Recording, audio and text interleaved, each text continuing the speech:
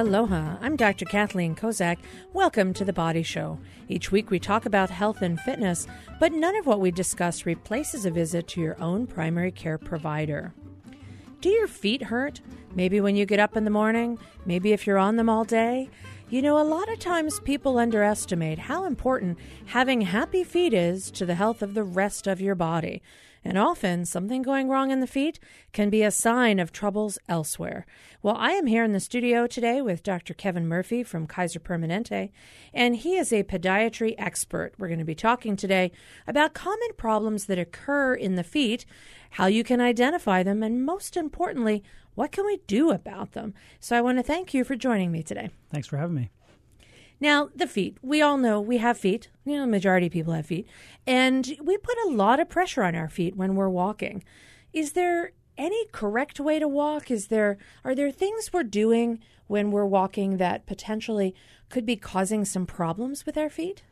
I'd say the way that typically people walk is usually a heel-to-toe fashion.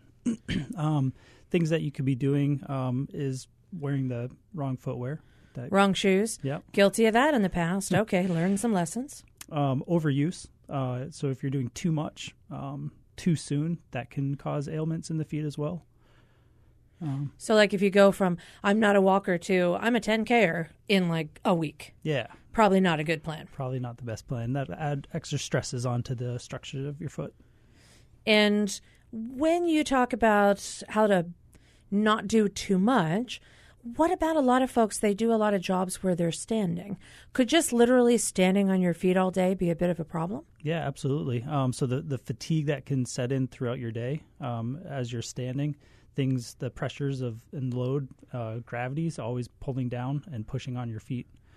So that can relate to the structure, the bones of your foot, the soft tissues, edema in your legs too from gravity pulling all the fluid down there all day long from just standing. And in some cases, even just sitting all day. That could also affect people and their feet. They're not on their feet, but maybe they're just not getting enough activity. Or maybe when they jump up out of a chair to go do something, their feet kind of start to bother them a bit. Yeah, so if you're just sitting, things are kind of idling and maybe contracting a little bit even. So then when you're standing back up, those structures have to kind of stretch and kind of get started moving again. So if things are kind of contracting too much and then you stand up, you can get problems after rest. Yeah.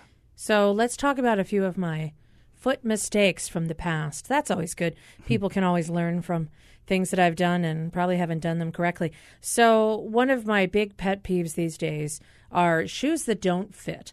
You know, I often talk with people in my office, and I'll say to them, you know, you have a blister maybe where they have a burn or they had some other type of an injury.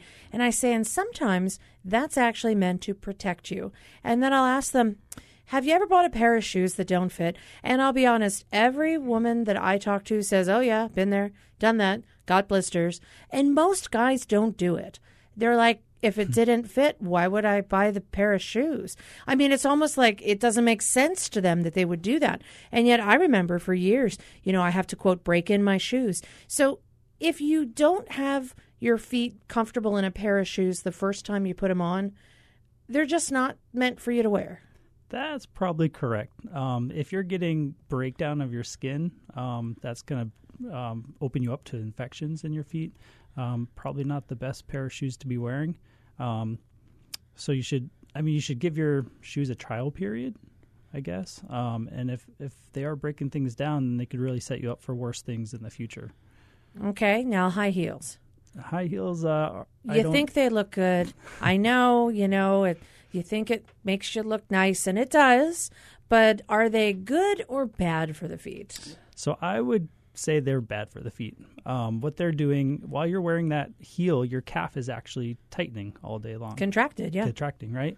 And so that sets you up for when you get out of your heel, your actual heel has to get to the ground. And so you stretch that Achilles tendon out. That's right. And it may not feel so good. Right. Either that or it'll be so tight, you'll be walking on your flat foot, on the ball of your foot. So then you'll get extra pressures on just the ball of your foot because now your heel isn't taking any load from the ground. So that can set up forefoot problems and issues as well. And you can get arthritis of your feet. Absolutely, yeah. Arthritis is inflammation of the joint. Itis means inflammation. Arth is joint. And so is it a common thing? Yeah, definitely. You use your feet a lot, so it tends to break down over time, wear and tear and break down. Joint jamming will kind of set you up for an arthritic condition down the road. Now, I know we can replace knees, we can replace hips. We can't really replace feet. There are no surgeries out there to replace foot joints. Ankles, maybe if you need a fusion, but that's not really meant to treat arthritis of your foot bones. That's right. Yeah, there are some implants that are used. Long-term studies don't show that they have long-term good success. So we don't usually tend to go to any sort of joint replacement surgeries. A lot of the surgeries are salvage procedures. Salvage. Or yeah. That sounds like that is not what you want to have done. That's right. So how can you get good shoes? You know, I mean, these days I have a couple of pairs that are super comfortable. I wear them all the time. But it took a while of trial and error to find that. And a lot of times I find that people don't realize, you know, our feet get wider as we get older. So the same narrow shoe you used to wear when you were younger, your foot might not be so narrow now. That's right. So how do you know your actual shoe size? So they used to have something in the shoe store called a Brannick device. You can ask that old metal thing? Yeah. Right? Okay. So that would show the width of your foot as well as the length of your foot. Because the length of your foot is not just the size of your foot. The width is very important too. So you could ask the salesperson if they have one of those around, and that would be the best way to check your shoe size. If they don't have that around, then it's usually what I have people do is put their thumb in front of their longest toe, whether it's their big toe or their second toe. Usually a thumb's width in front of that toe gives them enough room. But you also have to make sure that you're tying the top of the shoe tight enough to hold you in it, so you're not pistoning in the shoe, having your foot go back and forth and back and forth. Yeah, that's right. What about those people who have sort of a wide toe box and a narrow heel? Because I've got some folks who say to me, I have to get narrow shoes or else my heel wiggles. And yet then they're starting to have all these problems with the toe box or the front part of their foot because they just don't have enough space. That's probably the hardest shoe to find. There is one brand of sneaker type shoe that I know. It's called Ultra. And they do have a wide toe box made for patients that might have bunions or wider forefoot. But other than that, I don't know a whole lot of other brands that are specializing in that type of shoe. So that is very difficult to Would find. it be easier then to get the wider shoe and get some sort of heel supporter so you could make the back of the shoe a little narrower on the inside, but allow your foot to have enough space on the top? Yeah, definitely. You don't want to compromise on the front of the foot and squeeze the front of the foot so you have that back tight. So yeah, if you can find fillers or heel cups, something that you can put in the back of the heel to take up that space while also giving your forefoot the room to move, I guess, that would be the best option. And what are the consequences of bad shoes? So bad shoes can just set you up for structural failure over time, wear and tear stuff. Like you mentioned, blisters too, which can create ulcerations, which could then create infections. So lots of bad stuff. Yeah. Which is why you want to get good supportive footwear for different activities. Now, I'm always curious, if you walk around a lot versus if you're a runner versus if you're in some type of construction, there's different types of shoes. So you wouldn't necessarily wear running shoes to walk around a lot or go wear walking shoes to run. What is actually the difference in these different types of shoes? Is it really just making me buy more shoes, or is there really a structural difference that's supposed to be helpful? I believe, I'm not a shoe manufacturer, but I believe it's more in the amount of cushion and shock absorption that they have in their materials. So a running shoe, you're going to want a lot more shock absorption than a walking shoe. I kind of feel like you could probably walk with a running shoe, right, because you're extra supported, extra cushion, but then you probably wouldn't want to run with a walking shoe because you need that extra. And the running shoe would have cushion. more cushion. Yeah. Okay. All right, I'm Dr. Kathleen Kozak here in the studio with Dr. Kevin Murphy from Kaiser Permanente, hearing about all of my prior foot crimes in footwear and a variety of other things, and things that I would regret, because if you wear wrong shoes, you will pay for it later. When we come back, we're going to talk some more about what are some of the unique things that you can tell on a foot that lead you to know that there's a problem. Bunions, calluses, corns, and more. We'll be right back after this quick break. Stay with us.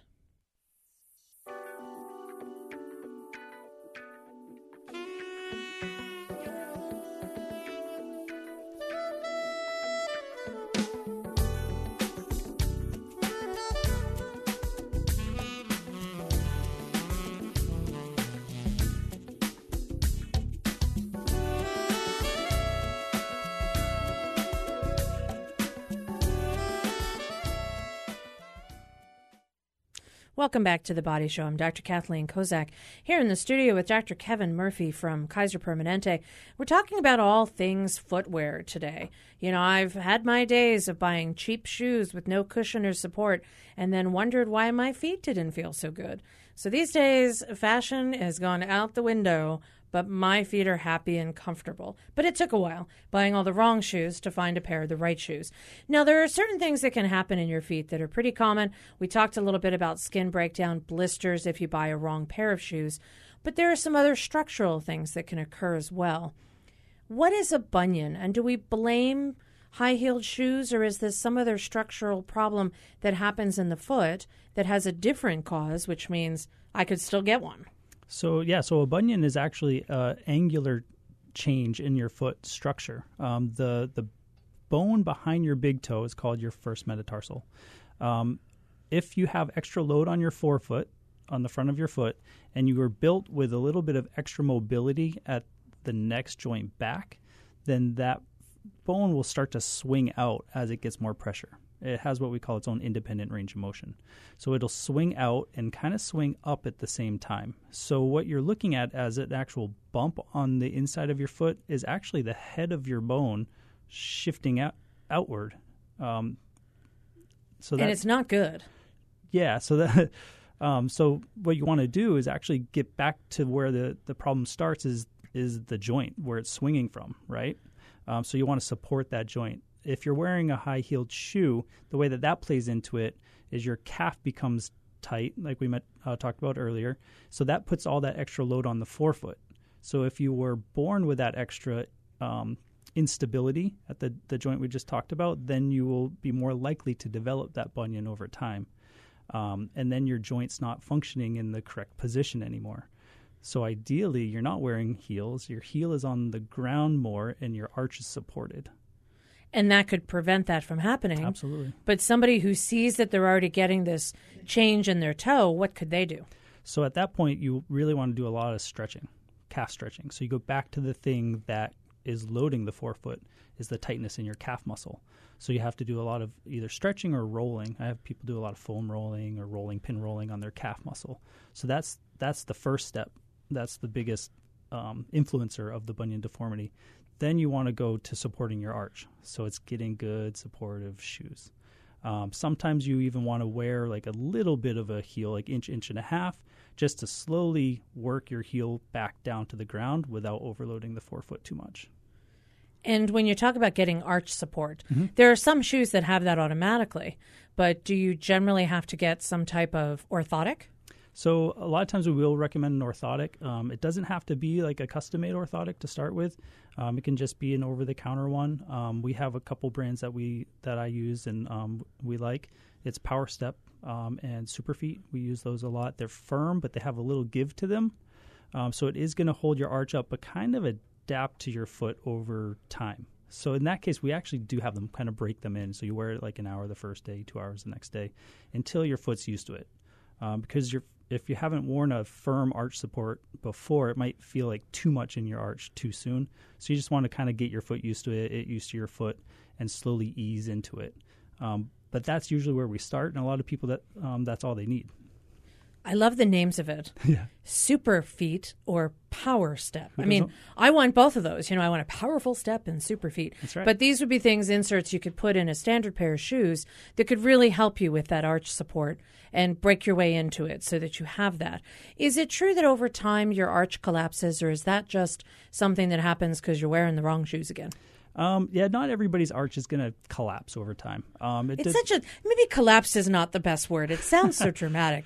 It collapsed. Maybe just flatten a little bit. It can flatten a little bit, and a lot of that has to do with another structure in your foot and ankle called your posterior tibial tendon. So that's the tendon that courses down the inside of your ankle and is supposed to hold that arch up a little bit. You also have little intrinsic muscles in your arch that help strengthen it as well, and those can be fatigued over time and get weakened over time. So those two structures weakening over time can cause that collapse or that flattening of the arch. And thus you would want to consider some of those products to really help support your arch. And if you have that condition, you probably don't want to go flat feet very much.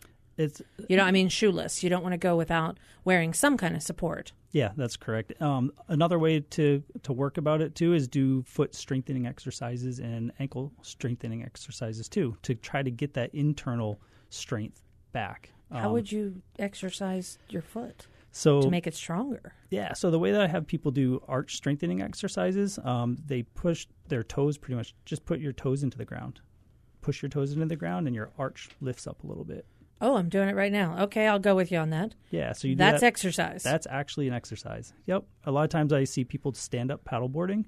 I've done that a few times, and I notice my arch is really feeling it. So that's a really good arch strengthening exercise. So that's good for your foot health, too. Get out there on the board and do some stand-up paddleboarding. I don't think I'd be standing up very much. I don't think it's really going to help my foot that much. I would be learning more about how to dive and swim and figure out how do you get back up on that paddleboard. But okay, so for those who do stand up on a stand-up paddle, that could actually also help with their foot strength. Excellent information, and certainly something that, you could do at home. Anybody could sit at their desk and could say, I'm going to start exercising and improving my toe strength. Now, there's another thing that often happens, and you mentioned a lot of stretching, and one of the conditions that I know really responds to stretching and kind of has to work its way out through stretching is that wonderful condition, plantar fasciitis. I hate that word, only because I've had that problem, and there really isn't a lot of other therapeutic alternatives. You have to stretch. You have to not go barefoot. You have to get a heel cushion, and it's not fun. Why does that happen? So that's, again, one of those overuse type of injuries. Like you call it an injury. But the fascia on the bottom of your foot, like you're saying, could kind of flatten over time. And the first structure that's closest to the ground other than your skin is your fascia. So that's going to start pulling first. It pulls right where it attaches onto your heel bone. And that's where all the inflammation builds up. Throughout your day, you're slowly building more inflammation. And then at nighttime, you're trying to heal all that inflammation that developed. Usually in the morning, you step back down after your feet have been kind of relaxed and contracted, healing in that position. You step back down in the morning, and it all opens back up again. So that cycle of inflammation starts the day anew. So a lot of the things that we want to do for that is the stretching to get the length of the calf greater, to take the tension off the heel, as well as holding you in that stretched position at night. So something that we add is usually a night splint, which holds your foot in like a 90-degree position at the ankle. So you're healing all night long instead of healing in a contracted position. You're healing in a stretched position. Yeah, you can feel that stretch when you get out of bed in the morning. You're like, oh, yeah, I remember that trouble. Yep. And then all of a sudden, it took like the longest time. And I woke up, and a couple of days in a row, I went, I don't want to tell it, but my heel doesn't hurt. How did that happen? It was great. So cushion shoes and being careful. And like you said, doing all those stretches are really, really important. All right, I'm Dr. Kathleen Kozak here in the studio with Dr. Kevin Murphy from Kaiser Permanente, and we're talking about what are some common things that happen to the feet and how you can sometimes stretch your way out of it. We're going to come back and talk a little bit about my friend the calluses. Do they have to come off? Could they just protect your feet if you like them? Or could they lead to other troubles like corns or some of those other things that are common that people notice sometimes cause foot pain? and it's not so good to keep them. We'll be right back after this quick break. Stay with us.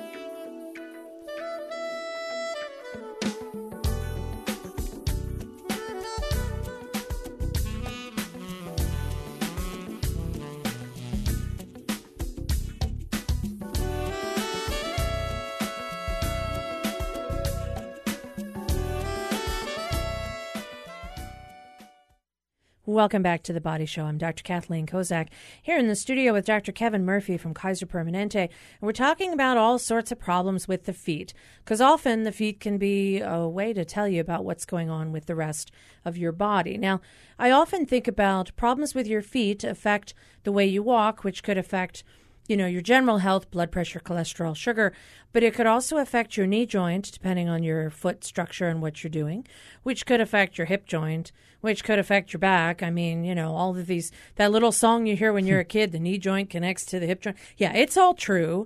And so if you don't have really good, comfortable ways to walk around, this really can affect the rest of your health. Yeah, it definitely can.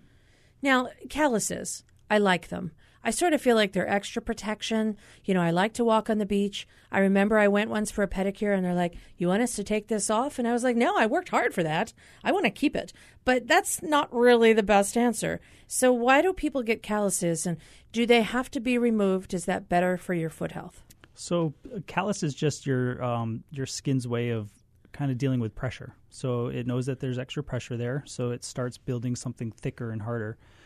They don't always have to be a problem. I think the biggest time that they does become a problem is when your foot is insensate or neuropathic. So if you don't have sensation to your feet, then those calluses can continue to build up, and it pushes more pressure on the tissues underneath it. And you're not feeling that, and it can slowly break down that tissue over time without you knowing. So in those cases, you do want to have usually a medical professional work with you with removing those calluses, or it's almost like walking on a rock without knowing it. It's slowly going to break into your skin. Okay, now it sounds horrible, and I liked them.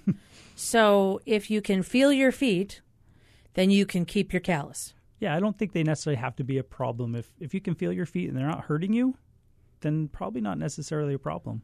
And don't do your own procedural removal at home on your own. Probably not a good plan. idea. But they do have some callus remover sort of topical treatments that you can put on.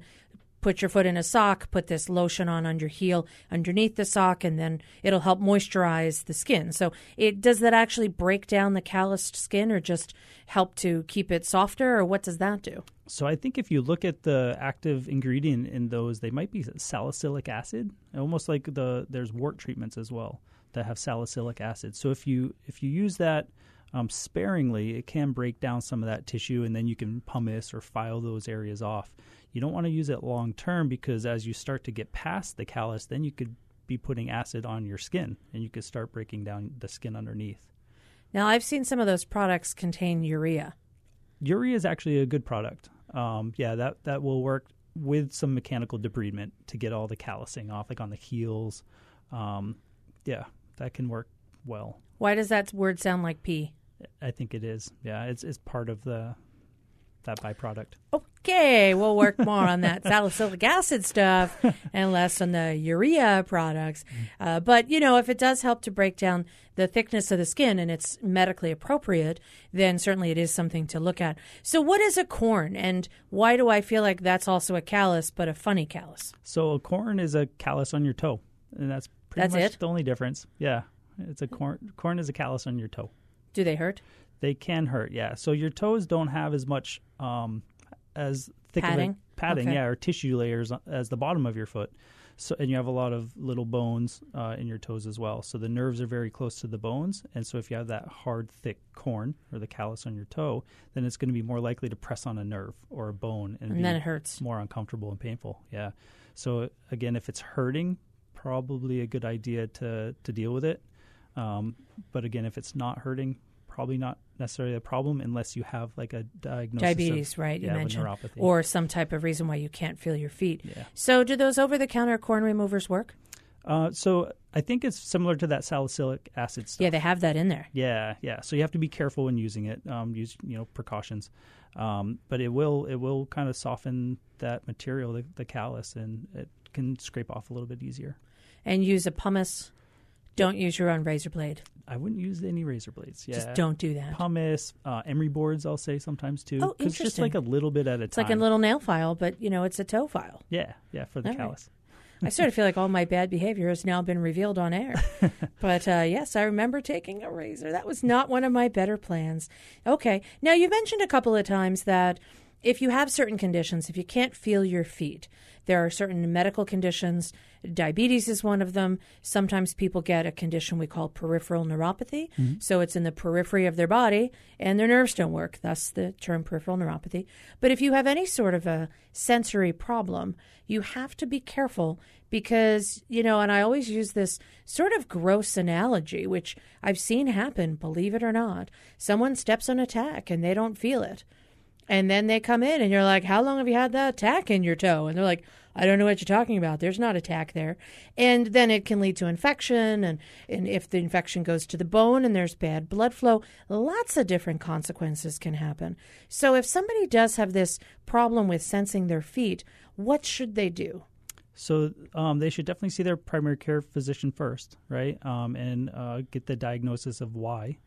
Figure out why. Okay, yep. Treat whatever it is if it's treatable. Okay. Yep. And if it's a diabetic related thing, or if they are getting some callousing or have had issues with infection in their foot or something, they should get referred to a podiatrist. Yeah, to someone like yourself. What do you do differently that would be something that they should not do at home?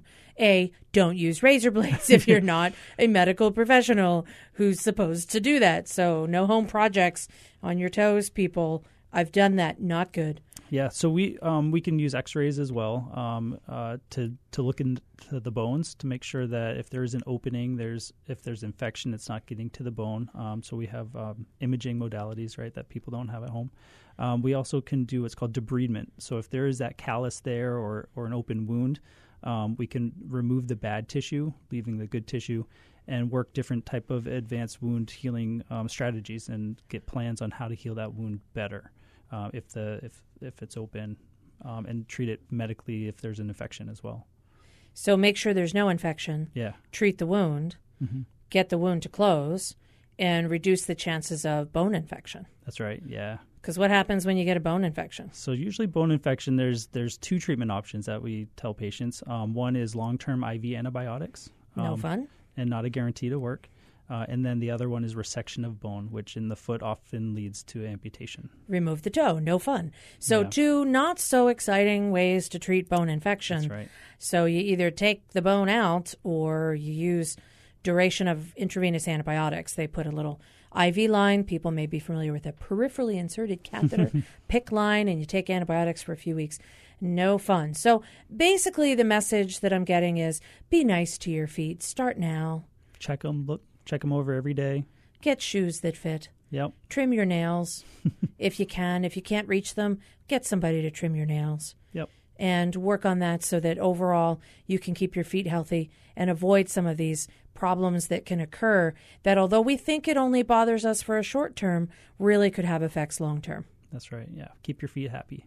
Keep your feet happy, and definitely see your friendly podiatrist who will help you to figure out the best shoes to wear and also what areas of your feet to focus on cushioning. All right. I have learned a lot and unfortunately admitted a lot today with Dr. Kevin Murphy from Kaiser Permanente. Thanks for sharing your expertise with us today. Thanks for having me. If you'd like to hear the show again, you can always click on hawaiipublicradio.org and follow the links to The Body Show. You can also find us on the HPR app. I'm Dr. Kathleen Kozak, and my engineer today is David Chong. We will see you next week when we talk some more about healthy ways to keep your body feeling great right here on The Body Show. See you then.